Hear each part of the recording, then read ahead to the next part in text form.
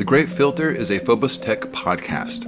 All proceeds go to fund the STEM Theory Research Project. Inspired by the economic systems of both Gene Roddenberry's Star Trek and Ian M. Banks' Culture series, STEM theory aims for a cleaner, healthier future for all of humanity.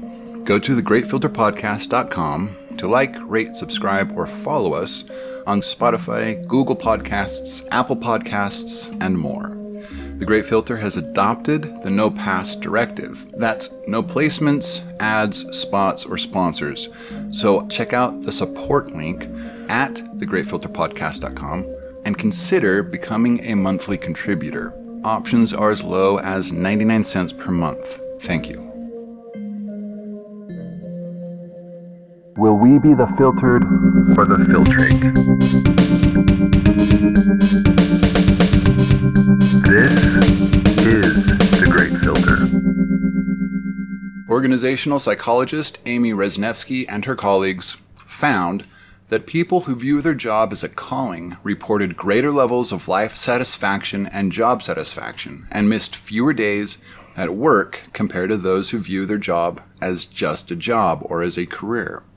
The findings hold even when you control for income, education, and occupation, suggesting that satisfaction with life and with work may depend more on how you see your work than on income or occupational prestige. In fact, the following statement was strongly correlated with viewing your job as a calling. If I was financially secure, I would continue with my current line of work even if I was no longer paid.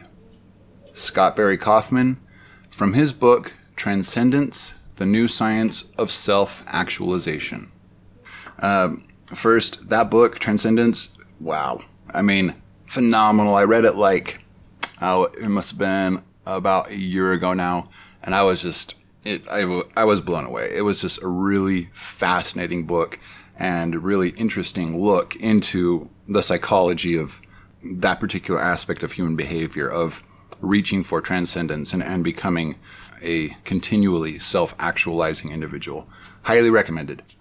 Again, no relationship or agreement with Dr. Kaufman, but I'm just saying I found it a very fascinating book, and I would recommend it to anybody interested in that. All right, so we are going to do a really quick recap of the last two episodes. Remember, the whole kind of point of this series, or this episode that turned into a series, is to think about what the chances are that we are going to cause our own extinction. So in episode 1, I talked about, the paywall that separates the individual from their needs, right? Maslow's hierarchy of needs. I went over that, which we're going to touch on again in this one. The conversion of the individual's needs into the needs of the market and the problems that follow from that, like corruption, bad science, the increase in value when something is made illegal, poor product quality, planned obsolescence, unemployment. I mean, all of these things spawn directly from that.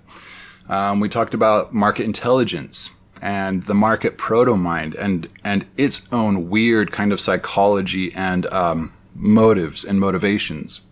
We talked about carrots and sticks, right? We talked about how the market is in control. We are not. We talked about its needs to supersede ours and how it leads us and prods us accordingly. I gave you the volcano analogy. And when we're stuck in this sort of situation, how nearly impossible it is to break from the momentum of the lemming herd. I think I could not find a legitimate source as to what a group of lemmings is called. I read somewhere that it's a slice of lemmings, a leap of lemmings. I read somewhere else that it's a suicide of lemmings. So I'm just going to call it a herd of lemmings. But yeah, we talked about the impossibility of breaking from that momentum as individuals. It's not something you can do as an individual. It's impossible. It really is.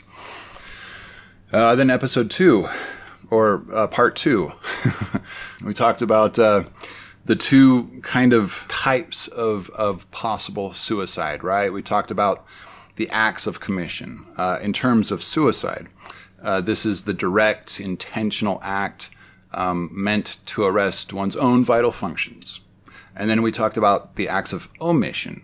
And again, in terms of suicide, this is more of a who gives a fuck kind of attitude. Well, I deserve it anyway, kind of a whole thing, the attitude of not wearing seatbelts, not really caring, crossing the road without looking because if you get hit, oh well, that sort of a thing. And with humanity, when we break out from the individual framework and look at humanity, we hear comments like this all the time in light of global warming, kind of like good, we all deserve it, kind of a phrasing. Even the band Tool, the band I rather enjoy, in their song Anima, he says, "Some say the end is near, some say we'll say Armageddon soon. I certainly hope we will. I sure could use a vacation from this bullshit three-ring circus sideshow of freaks. Here in this hopeless fucking hole we call LA. The only way to fix it is to flush it all away. Any fucking time, any fucking day, learn to swim, I'll see you down in Arizona Bay." Another clip is, "'Cause I'm praying for rain, I'm praying for tidal waves. I want to see the ground give way. I want to watch it all go down. Mom, please flush it all away. I want to see it go right in and down. I want to watch it go right in. Watch you flush it all away." Now, granted, I get that there's a lot more to that song. Trust me, I understand it. It's a multi-topic, multiple layers of symbolism. So don't get all, you are not understanding the meaning of the song. I do, I get it. But my point is that this sort of social self-talk, it's very revealing about the attitudes of a very large, very many of us. I also covered current threats that fall under acts of commission, including nuclear war, murderous AI, biological warfare. And then we talked about the threats that fall under acts of omission, cataclysmic experimental accidents, negligence in cutting-edge research, not moving fast enough to really deal with crises that we've kind of built over time, like global warming. We talked about the incredibly massive financial, social, and political momentums that we simply don't know how to remedy. That we don't even know where to start or how to try, which relates back to the whole volcano analogy from part one. And I ended with the analysis that our omissive behaviors are what is going to get us. We've got these silent ninja demons in our periphery that we know are there, but we are just choosing not to address them. These are likely the great filters that are going to crucify our species. So, with all that kind of laid out, let's talk about why we are like this. Let's lay out the psychology of self-extinction. First and foremost, if we are going to understand this, we need to understand that humanity, right, Homo sapiens, we are a social creature. In the giant pinball machine-like mechanism that is evolution, we've been kind of donked around and pinged around and tossed around quite a bit, and it has resulted in us being a highly social creature. And this is not a bad thing. This is a very good thing. But in our context, the way we are, the way we have allowed things to become, it has become one of the more, how do I say this? It's a hidden strength that we are not utilizing. It's a hidden superpower that we just have not realized is there yet. So let's tap into this a little bit. The term superorganism, what does it mean? So, from a biological perspective, I'm just going to read this off really quick. A social colony of individuals who, through division of labor, effective communication, and self-organization, form a highly connected community that functions as if it were a single organism. I'm going to follow up with a quote from Wikipedia. A social unit of eusocial animals where division of labor is highly specialized and where individuals are not able to survive by themselves for extended periods. So I think I may have mentioned this before. Humanity, we do not fall under what is a superorganism. And one of the main reasons why not is because an individual human is able of surviving on its own away from the pack, away from the collective, away from, right, the social unit. So if you were to talk to like an evolutionary biologist and you were to ask them if humans are a superorganism, they will tell you no. We just do not fit within that definition. But we are so close to being able to fit underneath that definition that this is the reason why I coined the term supraorganism optima. Because a lot of the superorganisms we are aware of, well, all of the superorganisms we're aware of are these social animals, right? Like ants or honeybees or termites, right? They work together. They construct these really intricate little structures like honeycombs or termite, like their little mud hives and the tunnels of an ant colony. Their power comes from the fact that they work together. But it's also a key feature that they have to be together. They literally are like a single organism. Now, humanity, what's crazy about us is that we have this superpower. We have this intricate social weaving that can really amp us up and power us if we utilize it right. But we're not at all. Like we are utilizing some aspects of it while completely rejecting other mechanics of how the system is supposed to function. And it causes a lot of problems. So supraorganism optima is the idea that even though we can physically survive away from the social cluster, in order to optimize, in order to become our best selves, both individually and collectively, we need each other.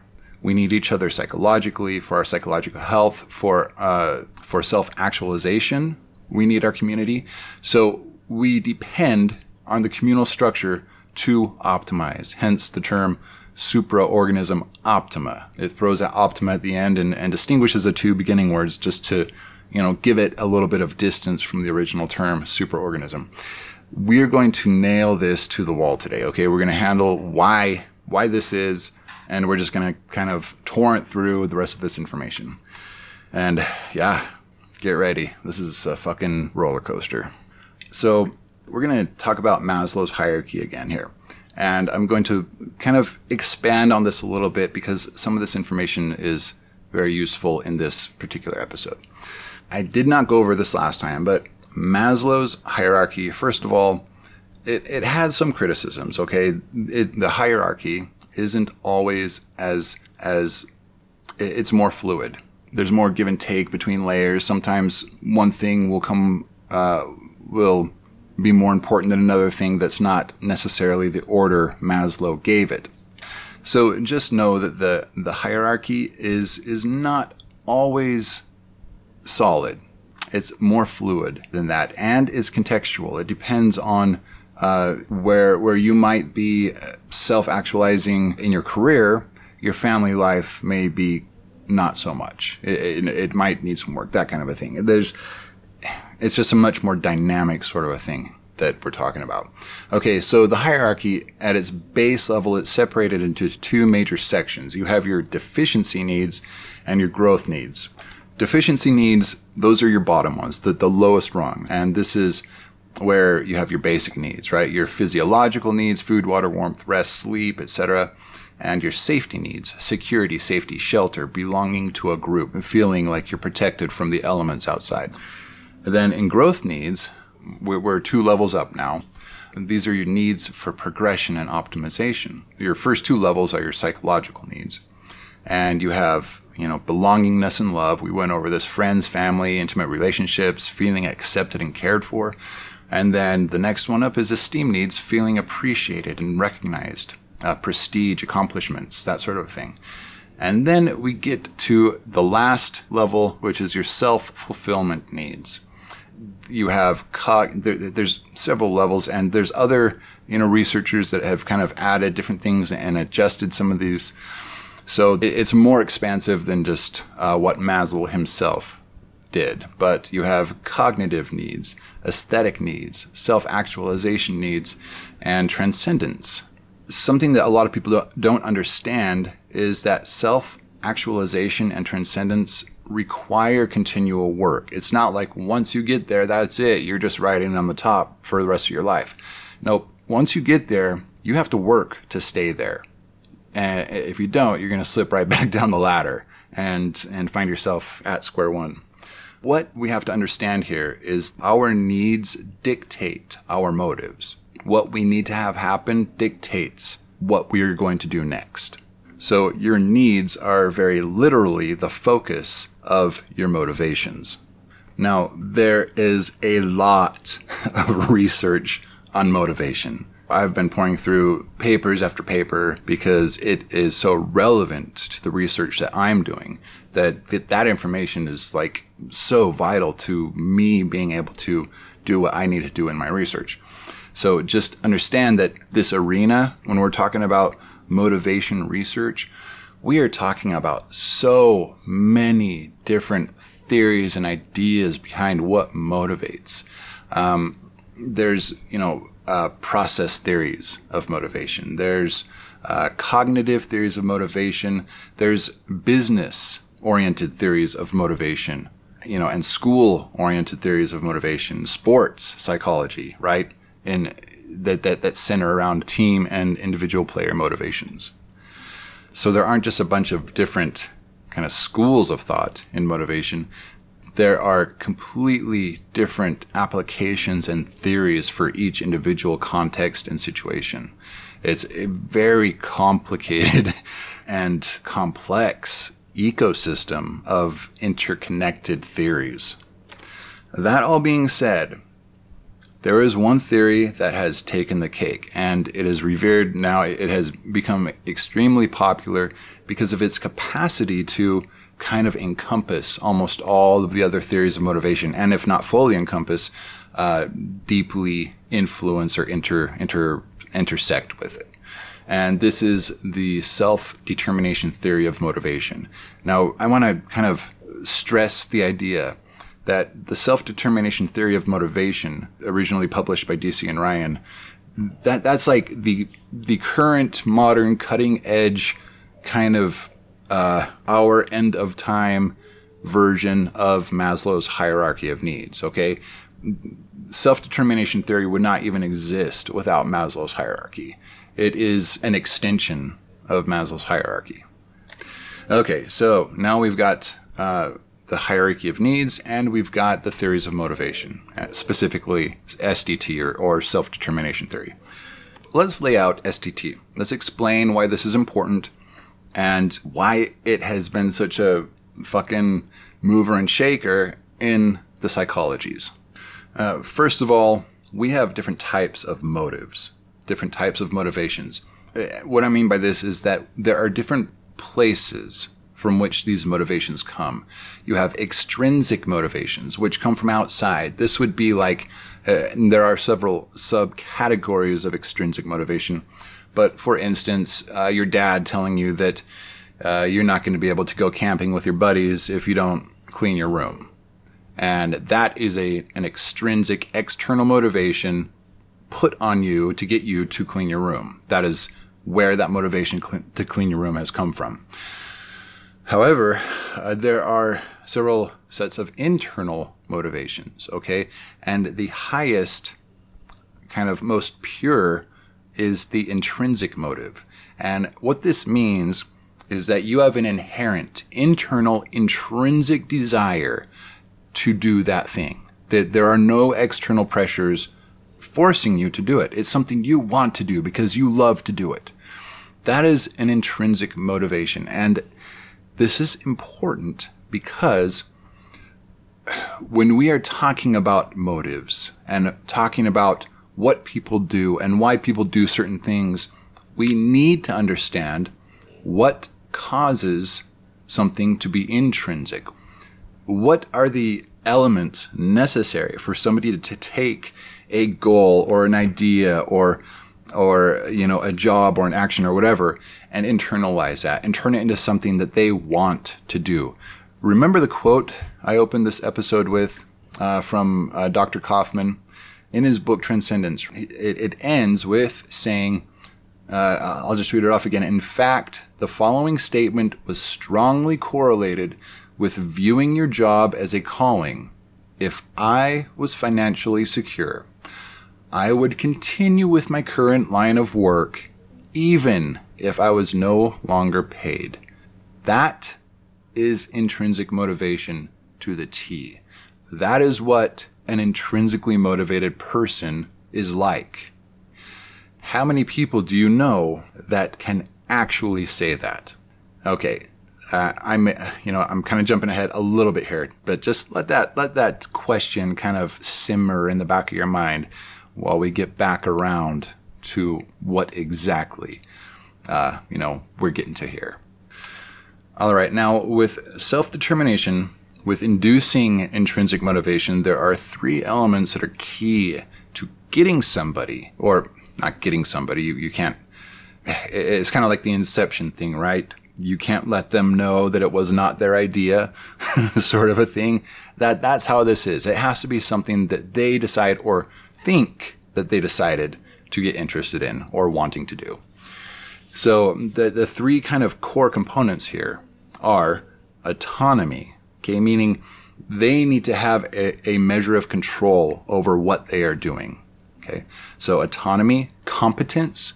They need to be competent in what they're doing. They need to have an understanding, a working technical knowledge of what they are setting out to do.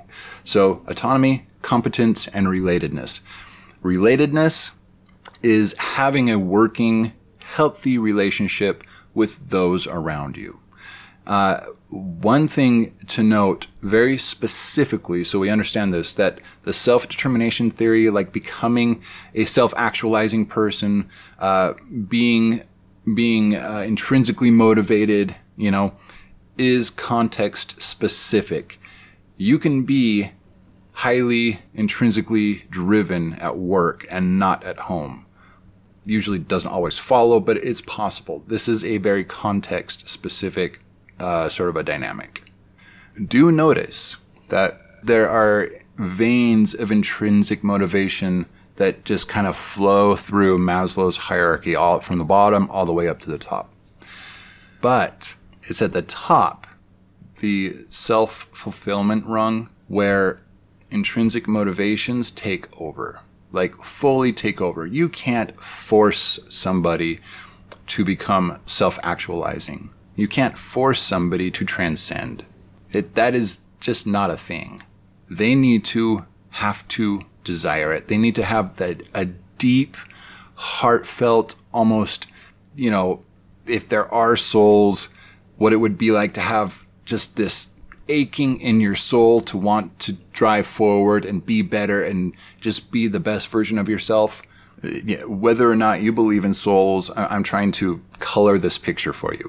That's the kind of inner drive that when we are talking about, self-determination theory of intrinsic motivation, right? When we're talking about this higher level of Maslow's hierarchy of self-actualization and transcendence, this is the kind of drive and, internal oomph, right, that we're talking about when we're talking about a self-actualizing or a transcendent person that is just always out there doing good, doing things because they are driven from the inside.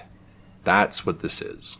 So, sounds pretty good, right? Sounds pretty nice. I mean, would you like to be this person? I know I would, right? I know I would love to be that kind of a person that wakes up without any groggy feeling every morning with a spark of, go get 'em guys kind of an attitude and hop up, handle everything really fast, get the kid out the door to school, just sit right down and nosedive right into work, have all my breaks set up, take my break and clean the room and do the house, every 20 minutes throughout my throughout my workday.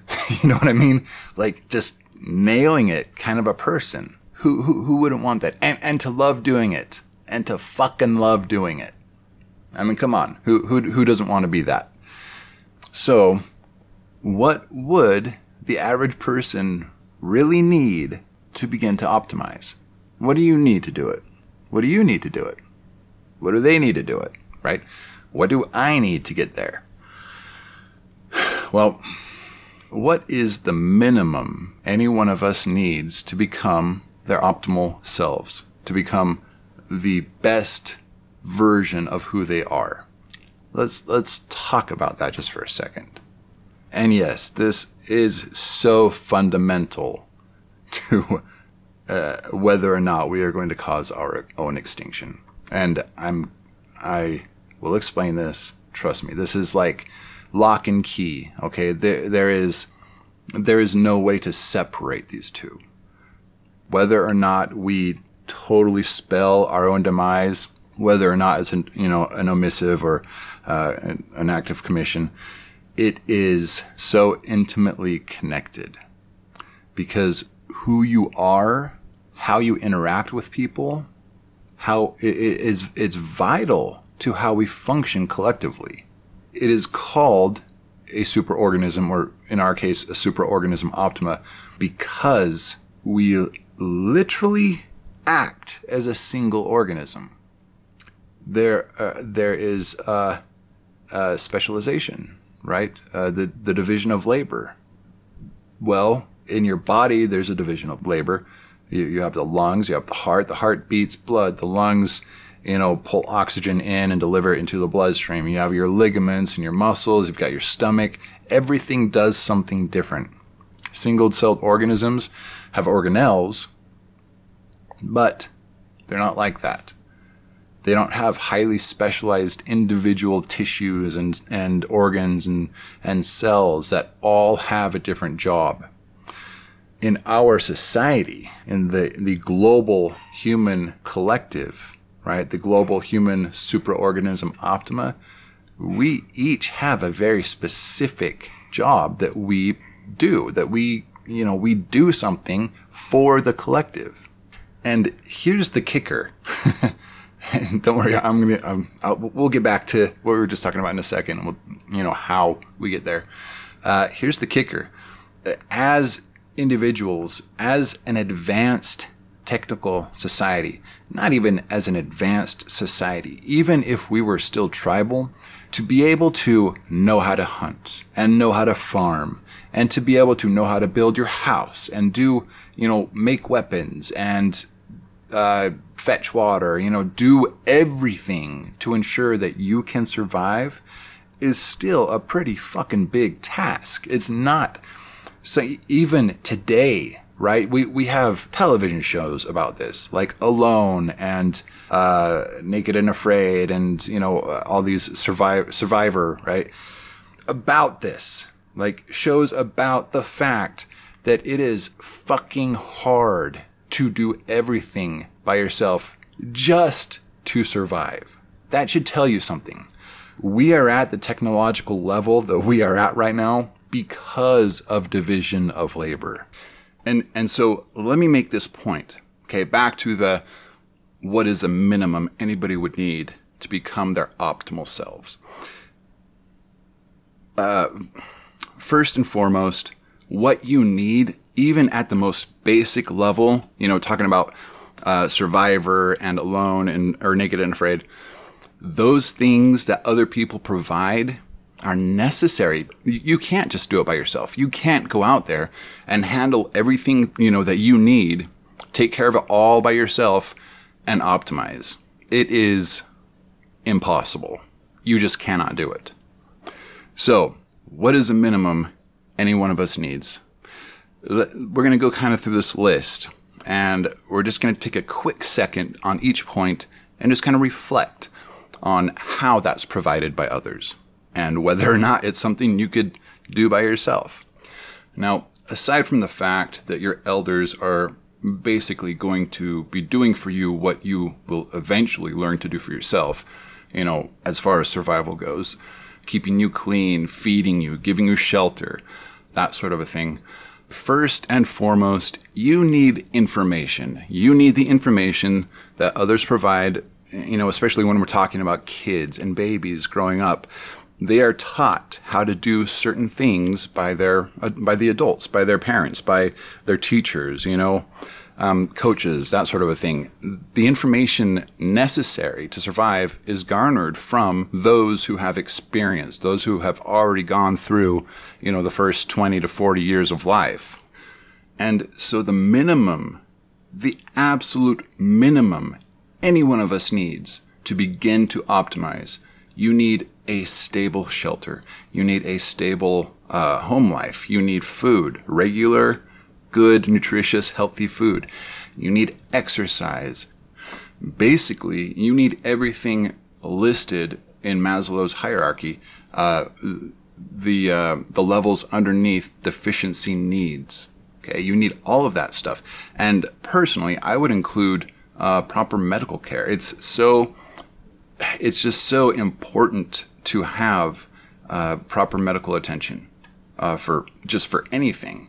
So I know some people might not put that under a deficiency need, but when you're ill, you need that, right? It's to not have it is a deficiency. So I would stick that under one's deficiency needs. You need a strong and stable home life. I kind of already mentioned that, but you need intimate relationships. You need to have parents that are loving and caring and attentive and, take parenting courses and understand what we currently understand are the best methods for raising children. You need a proper cultural education. I'm not talking about school. I'm talking about an education of your current cultural dynamics. What is necessary for modern day survival and interaction? You need to be schooled in the ways of communication, how to make friends, how to keep friends, how to watch out for each other. And as you begin to age, you need to begin to find your niche in things. So,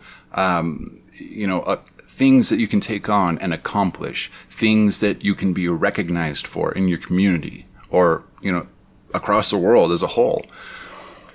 So as we begin to grow and develop and find our way in this world, and everything is kind of stabilized, then you need to start working on yourself, working on becoming the best you.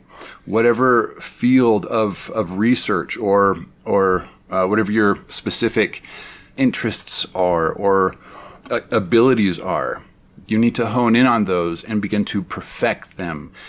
And so this requires access to a proper education, higher education, access to resources. So to self-actualize is, in our world, the way we have constructed things, it's a very difficult place to get to. How many people do you know that have every single thing I just talked about checkmarked?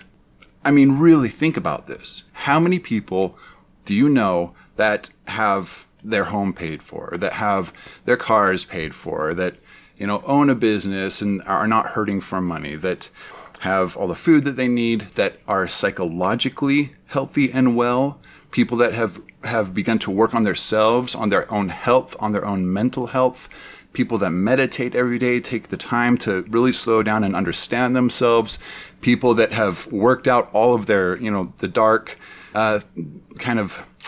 past poisons that have hurt them, that they have begun working on remedying those and, working with those and dispatching them. How many people truly are capable of fully self-actualizing? It's not a lot. And an interesting kind of side note to all of this is that in today's world, with our,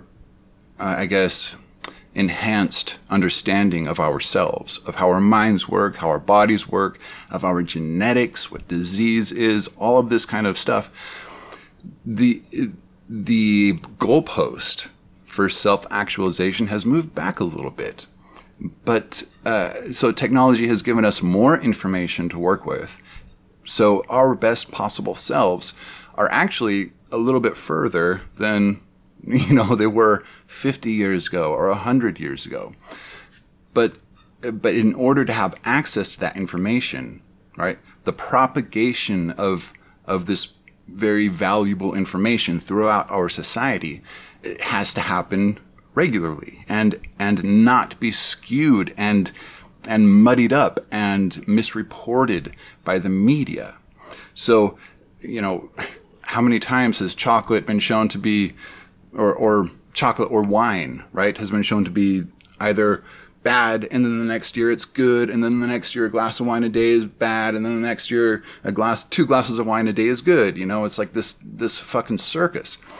But again, try to work out, before we get to this, try to work out in your own mind what causes that to happen. Why does the media report faulty information like that? How has the science, the true hard, scrutinous science in the laboratory, why, when it gets delivered to us, does it get filtered and distorted? And so we get this kind of like demented version of what the true science was, what the true helpful information is. So as an example, today, in today's world, the additional things you would need to really strive for your best possible self, you would need Insight Tracker, right? This is kind of a daily, not daily, it's a blood work analysis that these guys do to help you track what's going on inside your body. And a lot of health, people that are into health actually use it.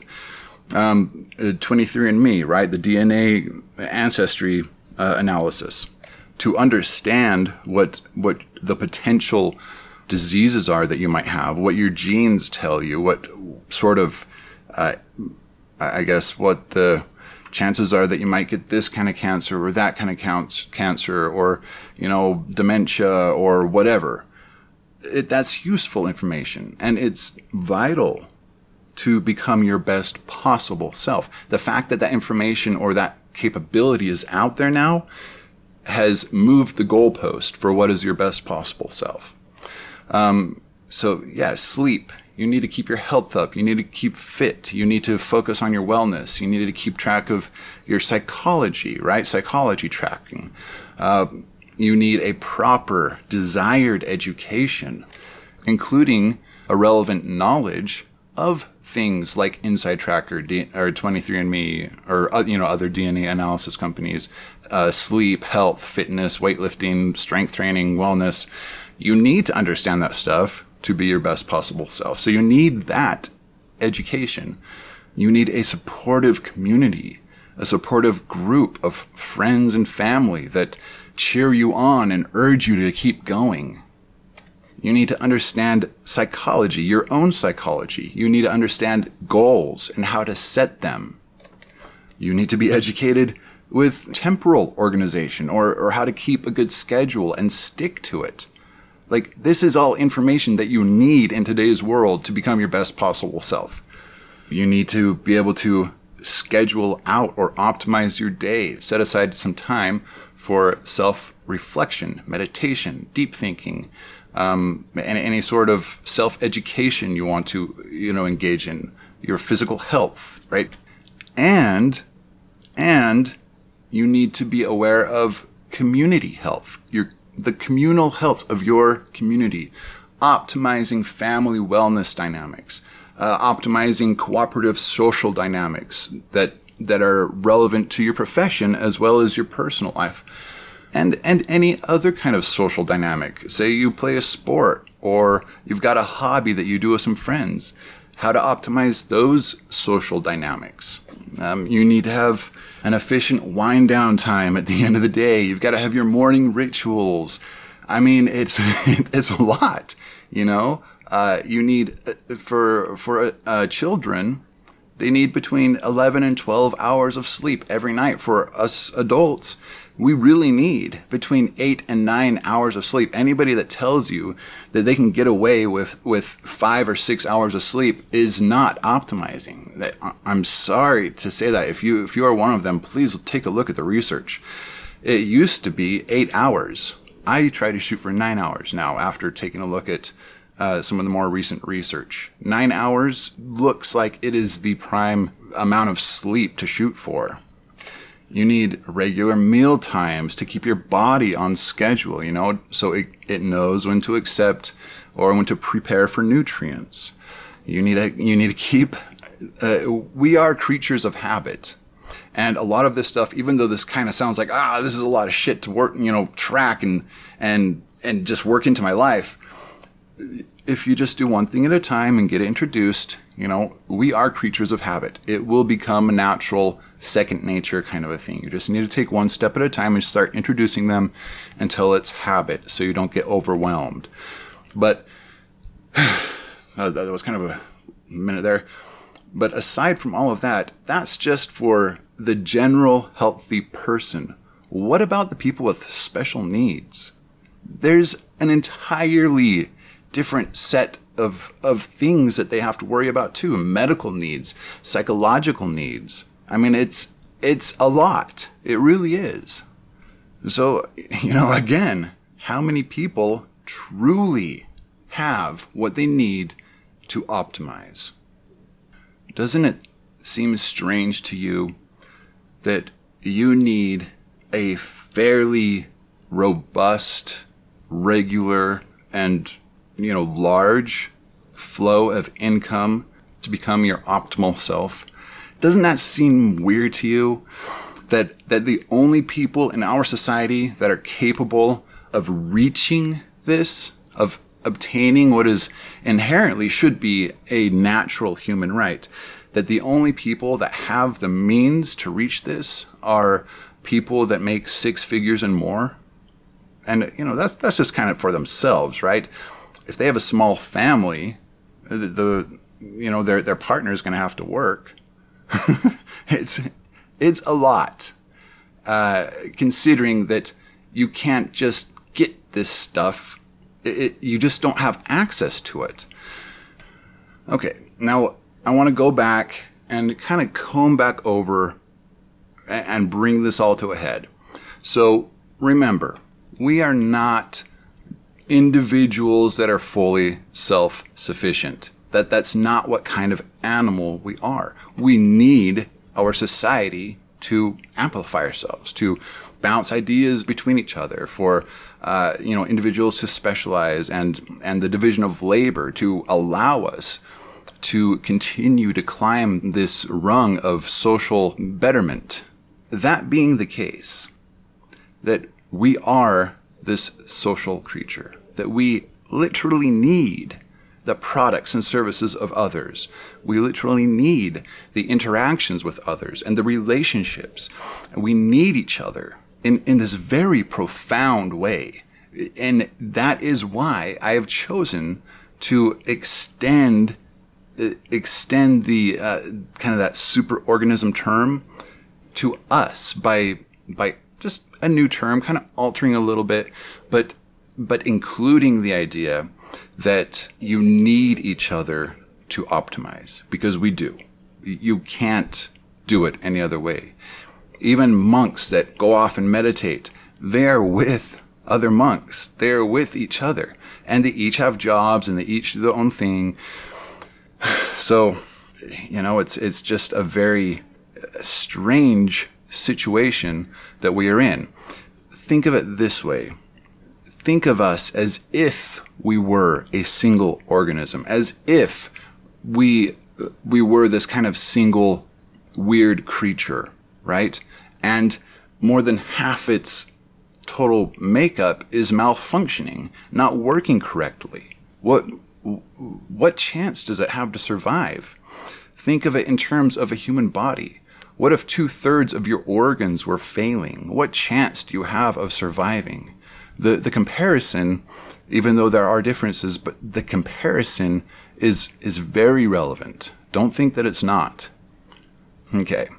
So what I'm going to do is this week I'm going to be releasing 2 separate episodes. There was a second part I wanted to get in, but seeing as how we are already at about 45 minutes here, I'm going to start recording the second half within the next few days and release yet another part. I tried to avoid this. I did. But there was just a lot of information here because this is a really dynamic problem with a lot of moving parts. But if we are going to overcome this, I don't know what this is, this fuckery, this just insanity, this twisted weirdness that we have tied ourselves into and survive and get off planet and have everybody optimizing, just like as if they were individual cells in a body. You don't want one weak link. You don't want one element malfunctioning. You want every fucking piece working optimally. You want the entire structure being composed of the best possible elements. And, when we are talking about a structure and composite materials as an analogy, we are including psychology, mental materials, what each individual's component's mind is made of. Okay, so we are going to wrap this up. Expect an unusual second episode this week, and then again on Monday, as is the traditional mode of operation here. Thank you for listening. Please like and subscribe and rate. It really does help with search rankings and all of that kind of stuff to help get the word out, because this isn't just for your listening pleasure. This is because we need to do something. I'm working on something. This needs to get moving, or we are not going to get off of this planet. We are not going to become what we are what we are capable of becoming if we don't figure our shit out.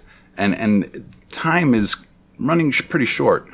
It's not like we have forever to get our shit together.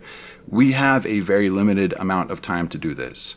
And honestly, we don't know what that time frame really looks like. We can take a guess. We think we might know.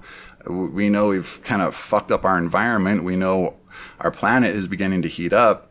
There is argument as to why, but that's besides the point. The point is there are approaching possible cataclysms, and we are not what we can be. We are not the super being, this earth-wide planet-covering organism that can handle that shit.